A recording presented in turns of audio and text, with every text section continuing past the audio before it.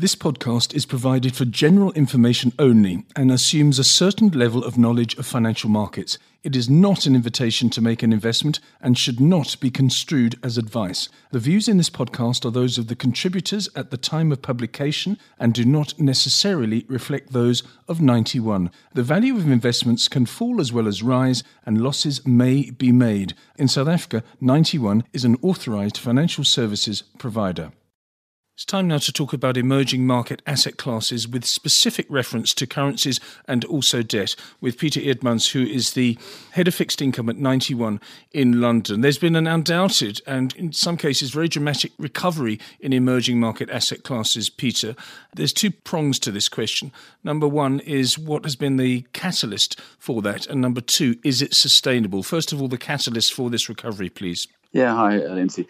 Yes, I think, clearly the stimulus and the policy action taken both by developed market and emerging markets, central banks and governments has been very helpful in for asset classes to recover. But of course, it has also been very important to see the economic recovery starting, for the market to be able to see through the depths of the COVID crisis and at least the direction of travel of growth start to become better again. So I think those two together created that momentum for emerging markets.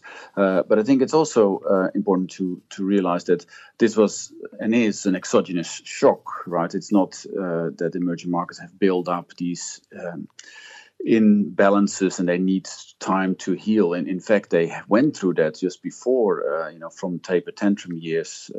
We've seen a mid-cycle slowdown in emerging markets, and that was the time when they had excessive credit growth, current account deficits, a lack of reforms, and that has all started to improve, forcibly so by the markets. So actually, if we look at a lot of these fundamentals for emerging markets pre-COVID, they were in a decent shape, and some of these, are deteriorating at the margin or to some extent due to COVID.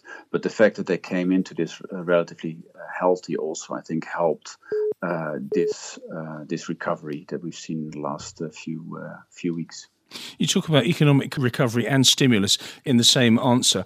Is the economic recovery tangible and, again, sustainable? Because isn't it just a little bit of a knee-jerk reaction and might peter out? That's the first thing. And why does the stimulus from the central banks help the emerging markets? Because it doesn't come from emerging markets. It comes from, obviously organisations like the US Federal Reserve. So first question, is it a tangible economic recovery?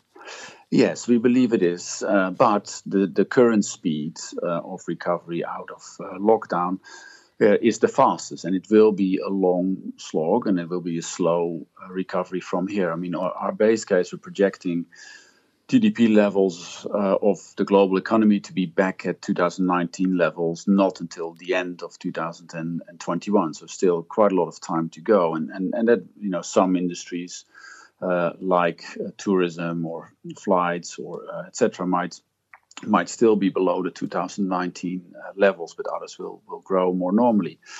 So yes, sustainable for sure.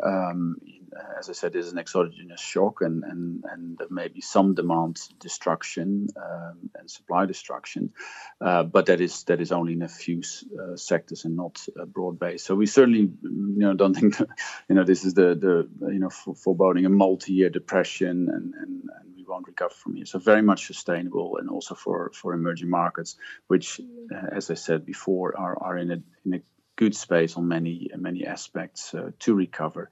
In terms of the policy stimulus, yes, a lot is around sentiment. A lot is about people.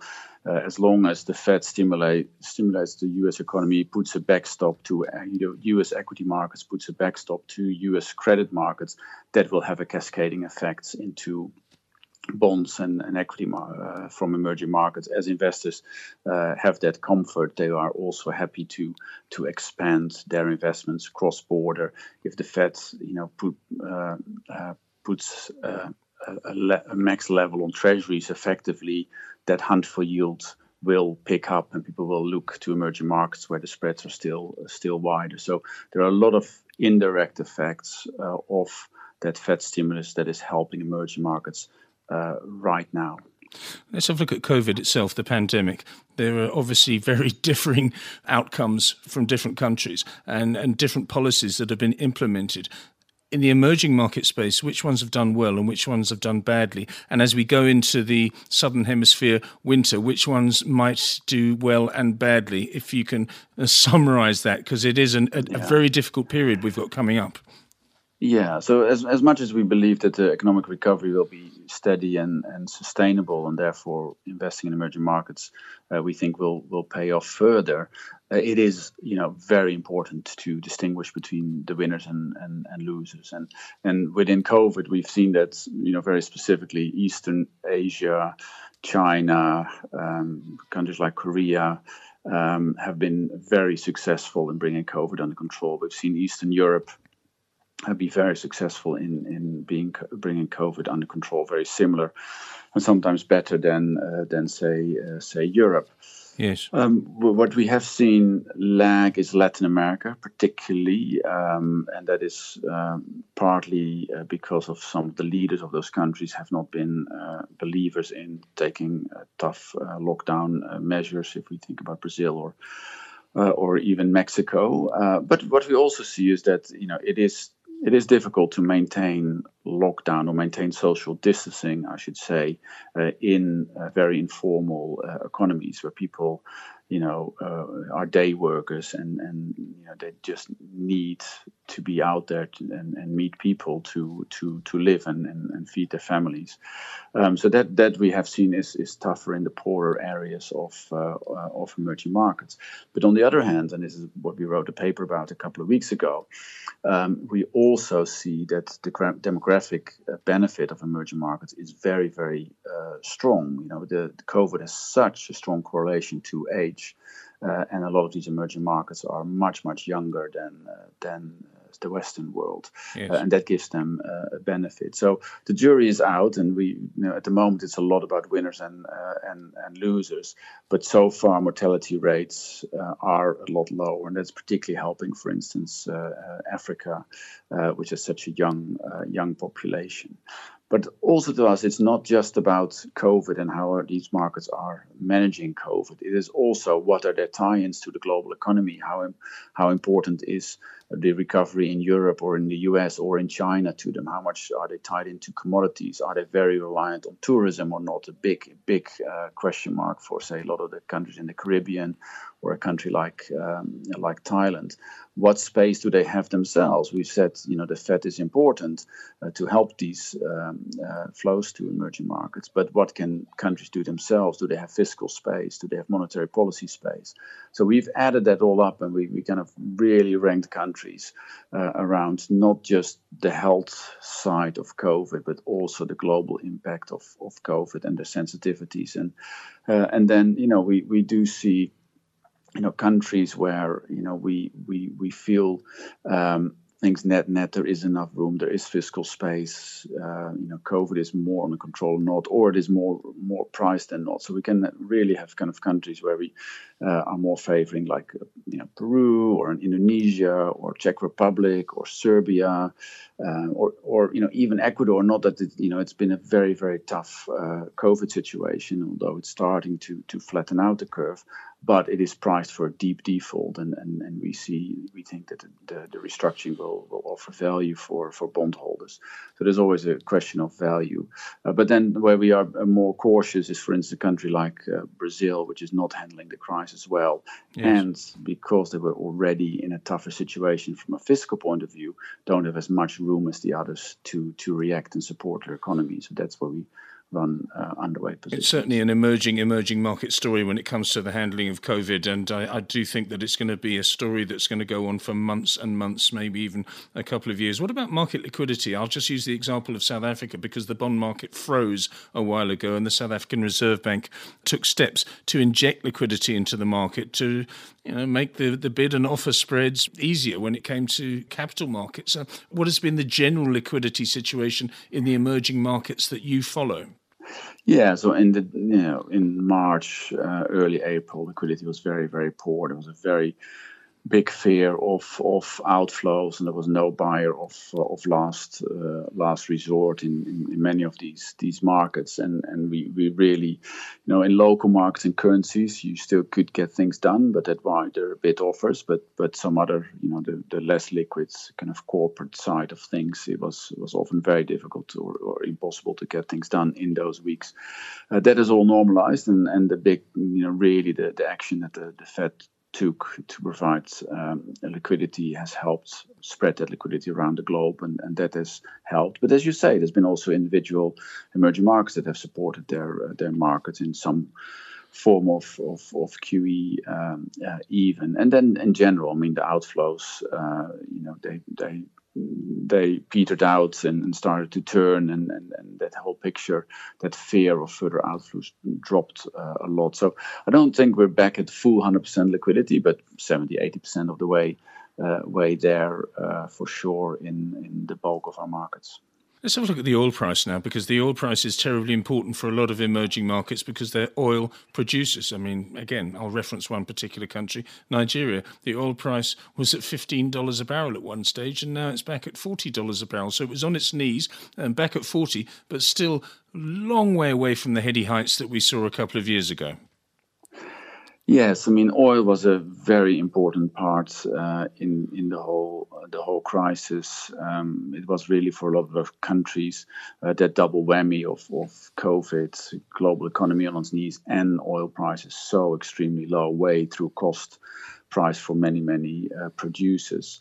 So we were kind of underweight oil risk, if you like, in our portfolios going into the crisis, and Nigeria was one where we definitely avoided in investments, but generally most of the Middle Eastern exporters we felt were very expensively priced, and we stayed out of that. We had some exposures like Russia or an Angola, where we did feel there was good potential and some value. But yeah, when the oil price hit its lows, we became more constructive. We did feel in conjunction with our commodities team that particularly once OPEC Plus came back to the table, and if you combine that discipline that they've shown with the drop in new drillings, etc., in US shale, because it was just no longer viable to produce oil at those very low levels, we felt the balance in the oil market would return. So that's when we added a little bit to the portfolios in some of the more Middle Eastern oil producers, for instance. We have seen, it is getting much closer to fair value. I think we're back into a range which is sustainable, say around 35 to 50. It's very important that OPEC Plus stays committed, and that looks to be the case. But it's also again about COVID and how much demand comes back in coming months as people start driving more and who knows, flying more. So that is also an important part of the question. But definitely at these kind of levels, it is more comfortable. There's some more breathing space for some of these countries that were very badly hit when oil dropped sub 20. Yes, consumption of oil via driving and airline jet fuel consumption is one for the jury, and that jury is out at the moment. What about aggressive cutting of interest rates from emerging market countries? Because it has been, they have been rather following developed markets, and sometimes quite dramatically. Yes, very much so. That has been the big surprise. We all thought the cutting cycles were coming to an end, and then of course COVID happened. But for a lot of markets, there was thankfully room to cut rates aggressively to support their economies, and the aggressive actions by the Fed and by the ECB helped that, because it gave at least still some buffer in terms of carry. But the carry has dropped significantly, and I think that has been a reason for us to be underweight currency risk in previous months. It's not a great mix of deteriorating carry and economic activity falling significantly with global trade weak and commodity prices weak. So yeah, we were cautious on currencies in our portfolios. But that said, emerging market currencies in this sell-off reached unprecedented levels of valuation. Currencies were already cheap after the taper tantrum years, so before the COVID crisis, and they only gotten cheaper. So you're literally looking kind of 2 decades, levels that we haven't seen for 2 decades in effective exchange rates. And if we combine that with kind of the growth picture looking better from here, but also as we are starting to see China, Europe, US doing better, that is also helping current accounts improve in these countries, because domestic demand is still weak because of COVID in these countries. With the West and China coming out of COVID sooner, that helps current accounts as well. So we are getting more constructive. We have moved this month to a neutral position from underweight in emerging market currencies, and I can see us, moving to a more overweight position in coming months. It's typically we saw the same in 2008, 2009. The initial strong returns came from hard currency bonds. It's kind of the less volatile, safer asset class. It's closer to kind of US high yield in correlations. But then subsequently, 3-6 months later, the trade became emerging market currency trade. And we think that will be the case this time around, as well as the economic recovery gets more certainty and more legs, particularly once we get a vaccine, etc., on COVID.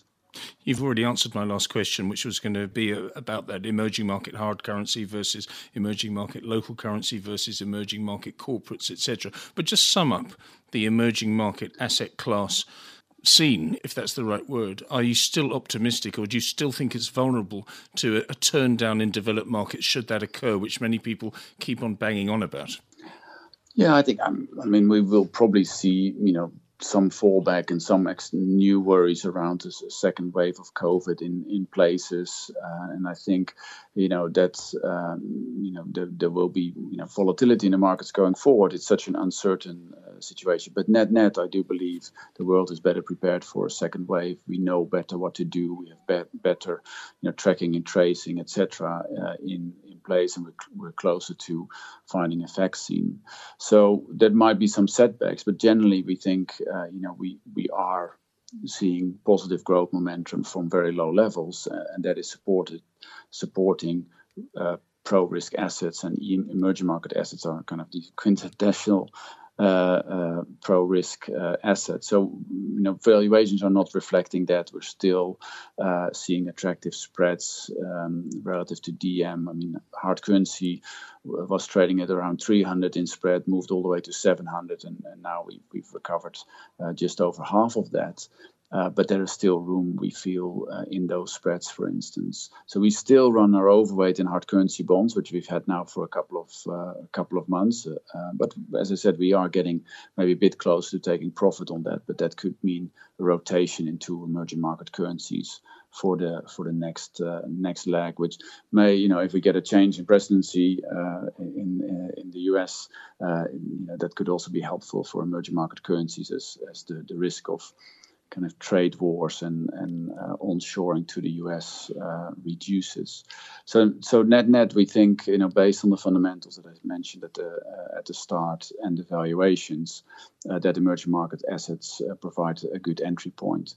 But it will also be about winners and losers, and you clearly need to do a lot of work on the COVID sensitivities and how these trends are panning out, and what countries can do and how they are exposed to the global economy to pick the right countries for our portfolios. So much for you to think about, Peter. An exciting time, but also a challenging time. Thank you so much for your time. That is Peter Eerdmans, who is the head of fixed income at 91 in London.